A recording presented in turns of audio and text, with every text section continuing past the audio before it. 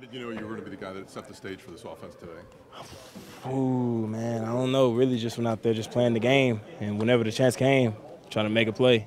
You were wide open on that play. Two defenders ran into each other. Can you kind of take us through that play, what you were seeing? You talking about the touchdown play? Touchdown. Yeah, really.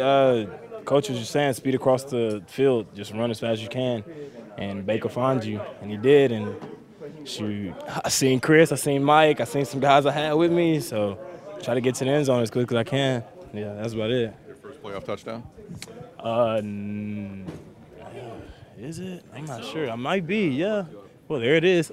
First one. How did it feel to jump on these guys so early? I mean, to have a 10-0 lead on a team that was in the Super Bowl last year. Man, it felt great.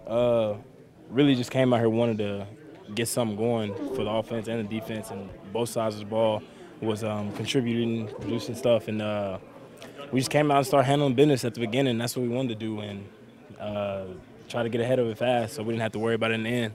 What does it say about this team, the depth that you guys relied on today? It wasn't Mike, it wasn't Chris, it was you, and it was K-Dot.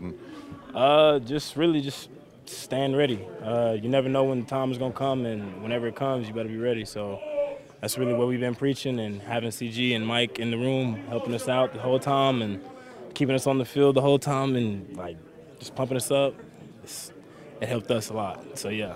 A lot of questions about Baker coming into this game with his ankle and his rib. He didn't show any signs of that today. Yeah, I wasn't really worried about what they was talking about with Baker. I knew he was ready to play.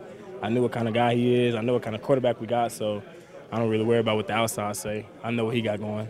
Yeah. How much confidence does this give you guys going into Detroit now? A lot of confidence.